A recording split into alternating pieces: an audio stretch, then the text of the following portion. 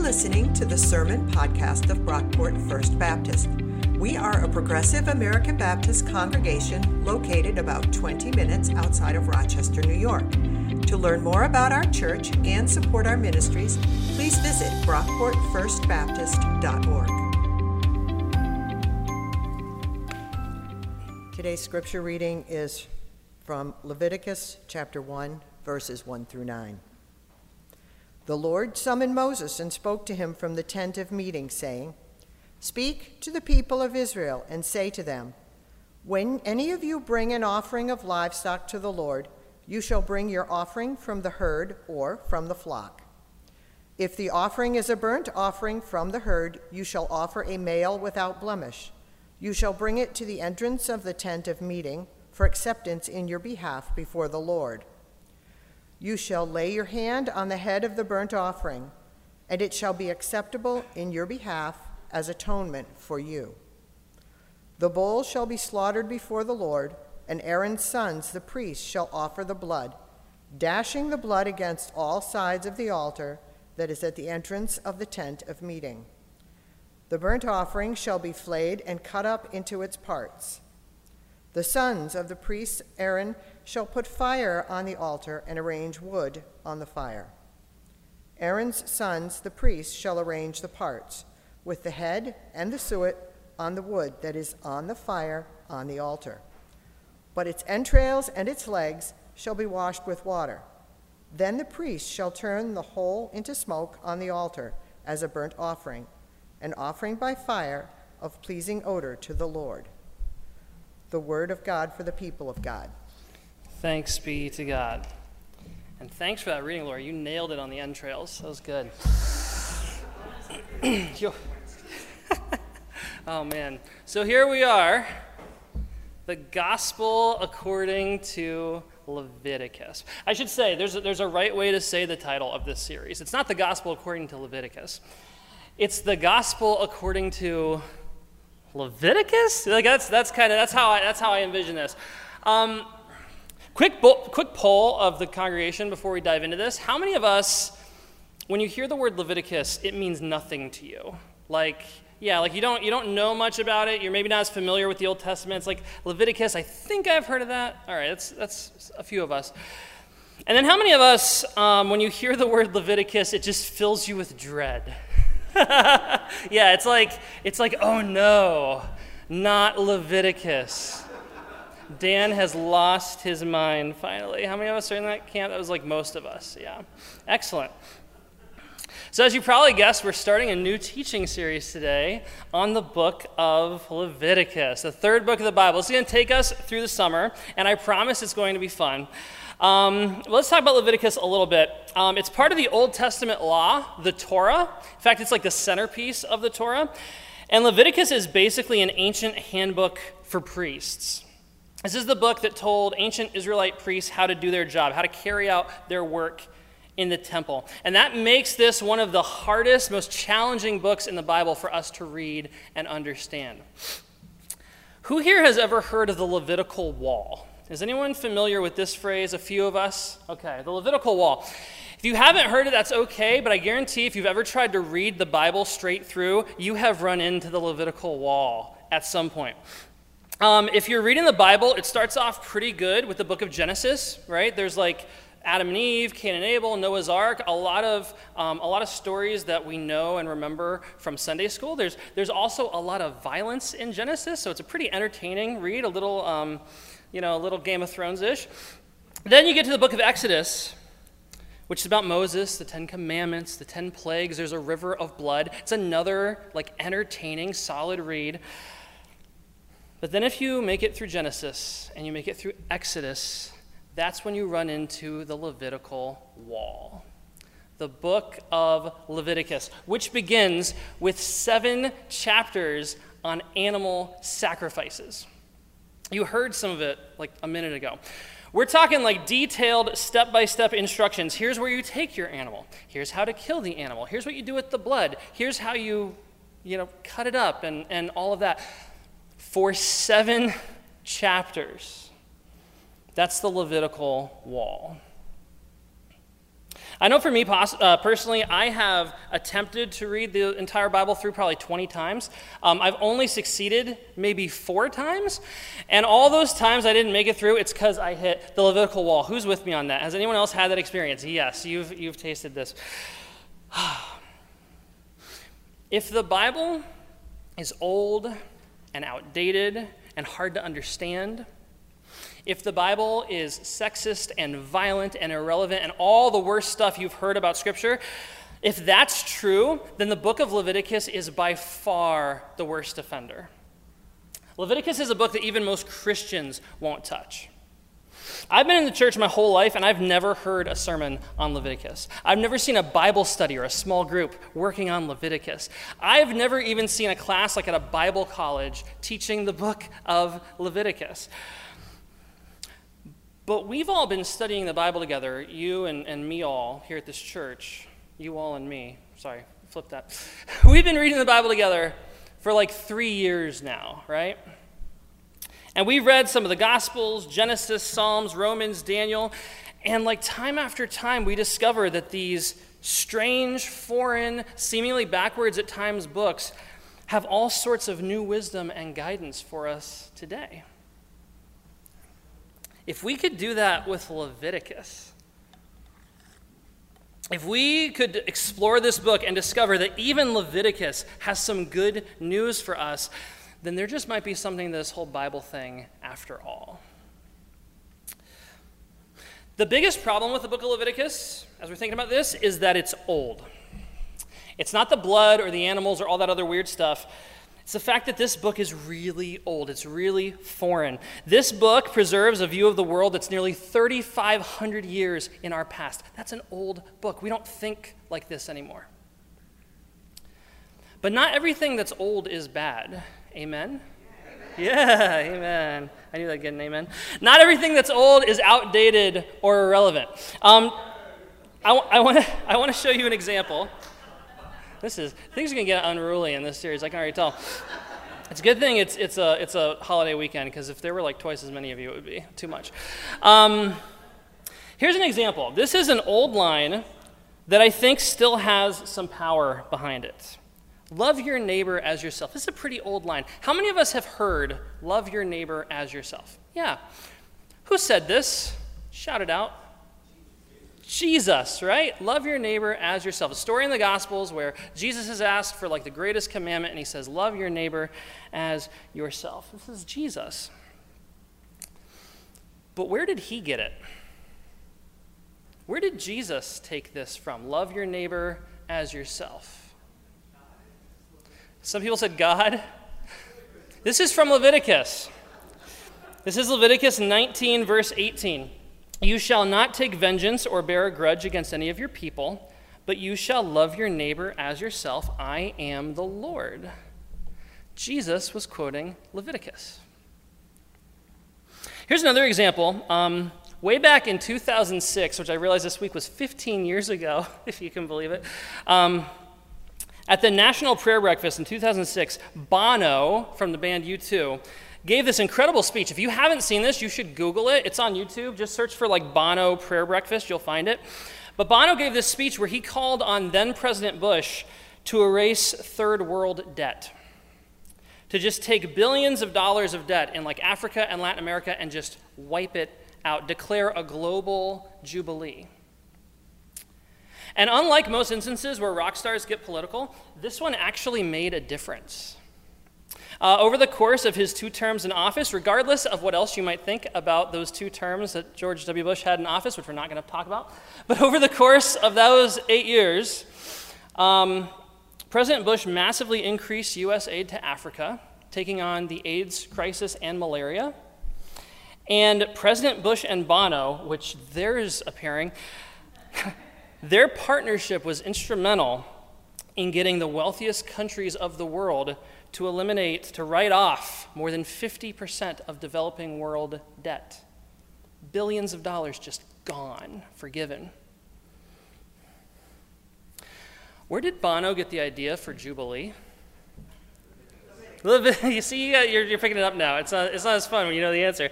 Yeah, This radical notion of debt forgiveness on like a societal scale, that's from Leviticus 25. Bono actually quotes it at the beginning of his speech from the prayer breakfast.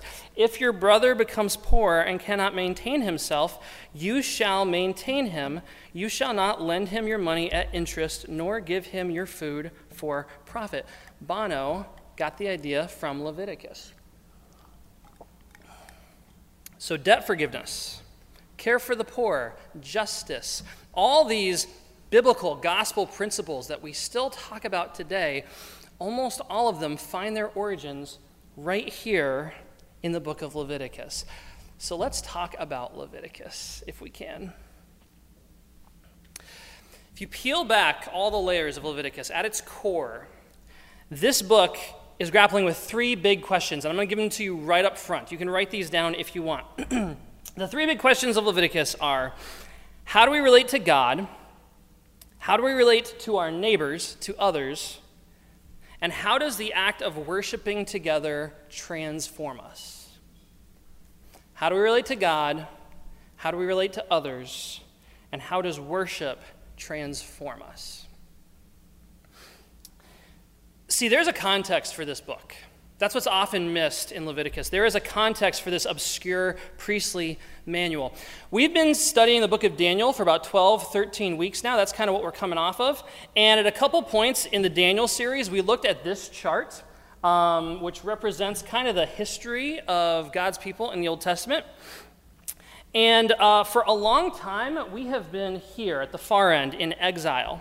We've been looking at the end of the story, Daniel and his friends as refugees in Babylon. But Leviticus takes place at the other end, here, at the beginning of the story. The Israelites were enslaved by the Egyptians for 400 years. That's 4 centuries without agency. 4 centuries of having every decision made for you by the Egyptians, an existence that centered on building bricks for Pharaoh, where your value, your worth, depended not on your shared humanity or your connection to God, but on how much you could produce. 4 centuries of being forgotten by the gods. Moses has just led the Israelites out of Egypt. They've just crossed the Red Sea, they're in the wilderness, and they come to the foot of Mount Sinai, this mountain, where God gives them a book, this priestly manual. It kind of makes sense if you think about the context. The Israelites have to learn how to be human again. They need to learn how to relate to God. What does it mean to be God's people, to represent God in the world? How do we operate in God's presence? How do we interact with this mysterious, dangerous, divine being who just wrecked the Egyptians? They need to learn how to do community again, how to be a good neighbor. What does it look like? How do we relate to each other? How do we make decisions now that Egypt's not making them for us? How do we keep those with power from abusing that power and make sure that everyone has enough? For so long, our existence has been based on survival, on just getting through to the next day. What does it look like to have healthy community again? Are we still talking about Israel, or are we talking about us?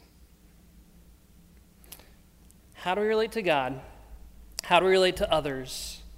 And how can worshiping together transform us? Let's move out of Israel for a second and talk about us, talk about now. And let's start with this first one. How do we relate to God? Who is God? You don't have to answer. You can think about it. There was a time, like not too long ago, when if you talked about God, everyone had pretty much the same idea what you meant. There was this like vaguely Christian notion of who God was. America's never really been like a Christian country, certainly not in our actions. But there was a time when most Americans, most people you'd meet on the street were operating with basically a Christian view of God. They probably grew up in church. They maybe even belonged to one. There was a point in the not too distant past when like even atheists, the God they were rejecting was the Christian God, right? That time is gone, if you haven't noticed. The fastest growing religious affiliation today is none. N-O-N-E, no religion. Most kids today, most members of Generation Z, which is the generation after millennials, so you can't blame us anymore. This is like the Tide Pod generation, if you remember that fun little trend. Most members of Gen Z, age 24 and under, are being raised with no religious background at all. God? What's God? Who's God? The God of those folks on the street corner telling people they're going to hell? The God of terrorists who fly airplanes into buildings? The God of the televangelists who promise that if you send enough money, they'll make you rich? Which God are we talking about? You know, after 400 years enslaved to the Egyptians, I bet the Israelites had no idea who God was either. God? I've heard about God. My grandmother used to tell me about God. Our people have been crying out to God for 400 years. If there is a God, he's probably long since forgotten about us. Do you guys remember the burning bush story from Exodus? When God appears to Moses and tells him to liberate the Israelites, let my people go, that whole thing. What's one of the first questions Moses asks God? Do you remember from that story? Who are you? What's your name? It's like he doesn't know. If I tell the Israelites that God sent me, they're not going to know what I'm talking about. We've come full circle. We're right back where we started, a world where most people we interact with every day, and even many of us, if we're honest, aren't quite sure who God is and have no clue how to interact with God. What about our neighbors? How do we relate to our neighbors, to others? Love your neighbor as yourself. How are we doing on that one? How's that working out for us? Have we nailed that yet? Not even close, right? No. We're more divided than ever, polarized. Families are being torn apart. Everything is a fight. Everything is a battle. Even things like masks and vaccines are something that we fight over now. We put a sign on the church sign out front a week or two ago asking to pray for peace in the Holy Land, and people on Facebook are calling us liberal. It's like, what? We don't just have different opinions anymore. We have different realities, different facts. Different worldviews that are reinforced by these echo chambers on social media and cable news that tell us to distrust and even hate anyone who looks, thinks, or acts differently from us. We are not loving our neighbors as ourselves. And I know I've been guilty of that as well. But the brilliance of this book, the brilliance of Leviticus, is realizing that these two things, how we relate to God and how we relate to our neighbors, are connected. If we don't have peace with our neighbors, if we're not at peace with each other, if we aren't in right relationship with human beings who we can see, then we are never going to live in right relationship with God.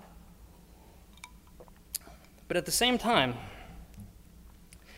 if we seek right relationship with God, if we dedicate ourselves to living at peace with God, in harmony with God's creation and our fellow creatures, that is going to drive us to seek peace with our neighbors. How we relate to God and how we relate to others is connected, and they come together in worship.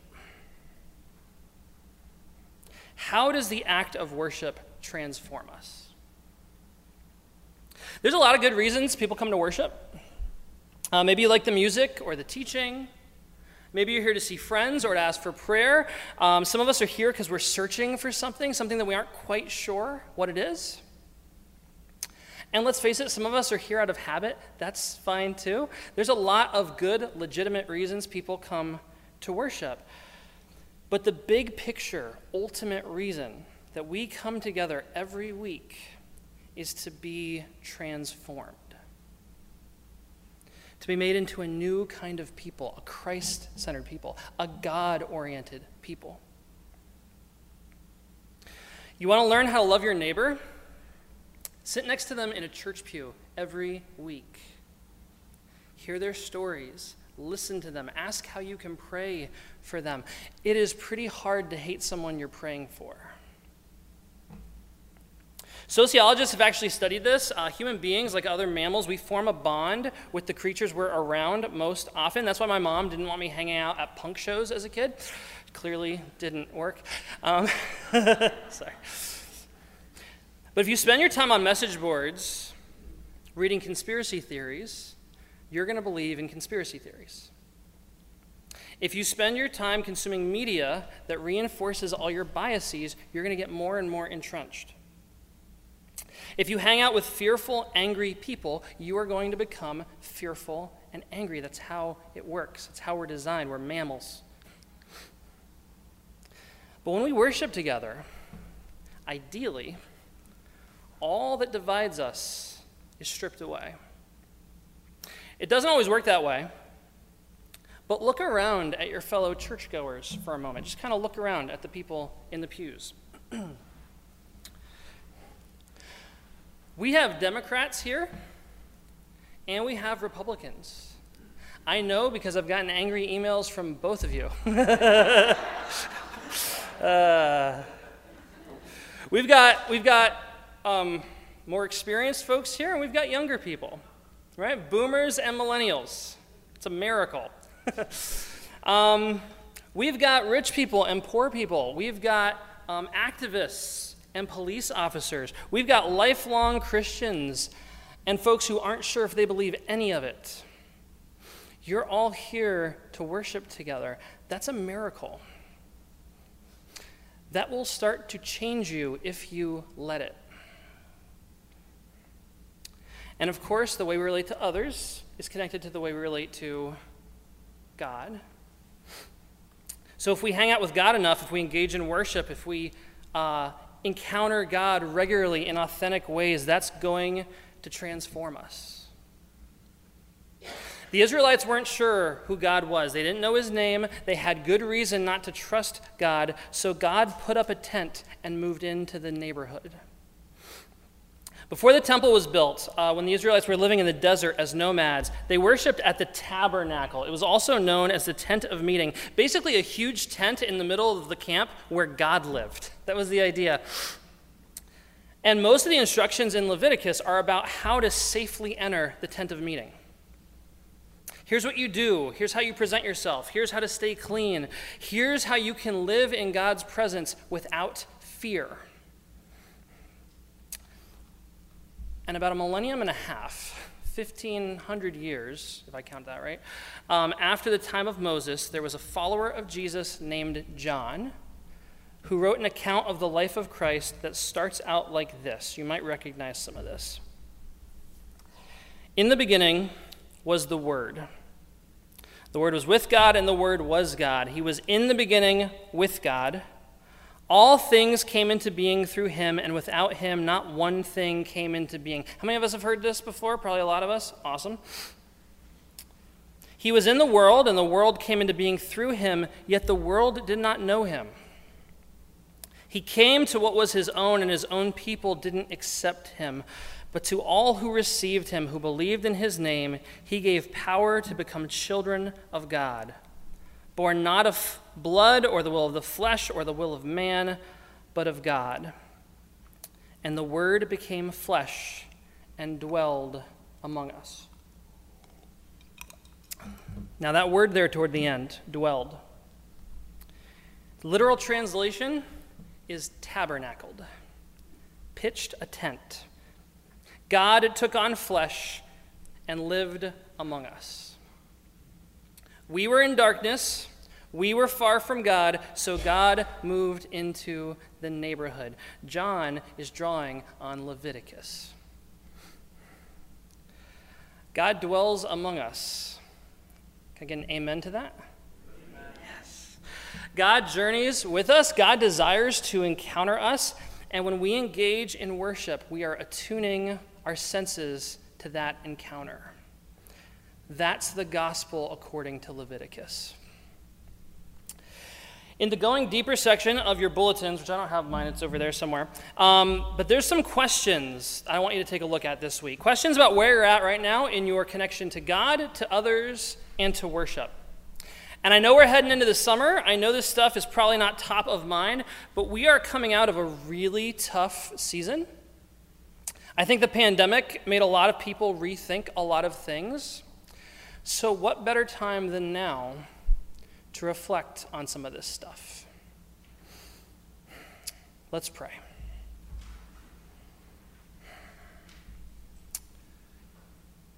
God, it's been a really long year and a half. And as we move out of the pandemic, we have to relearn how to be human. We have to relearn how to do community, how to be a church, how to worship and do life together. So God, as we move forward into the future that you have set out for us, we pray that you would transform us into a new kind of people. Use our time of worship together each and every week to form us into a people who are shaped by your love and who carry that love with us into the community. It's in Jesus' name we pray. Amen.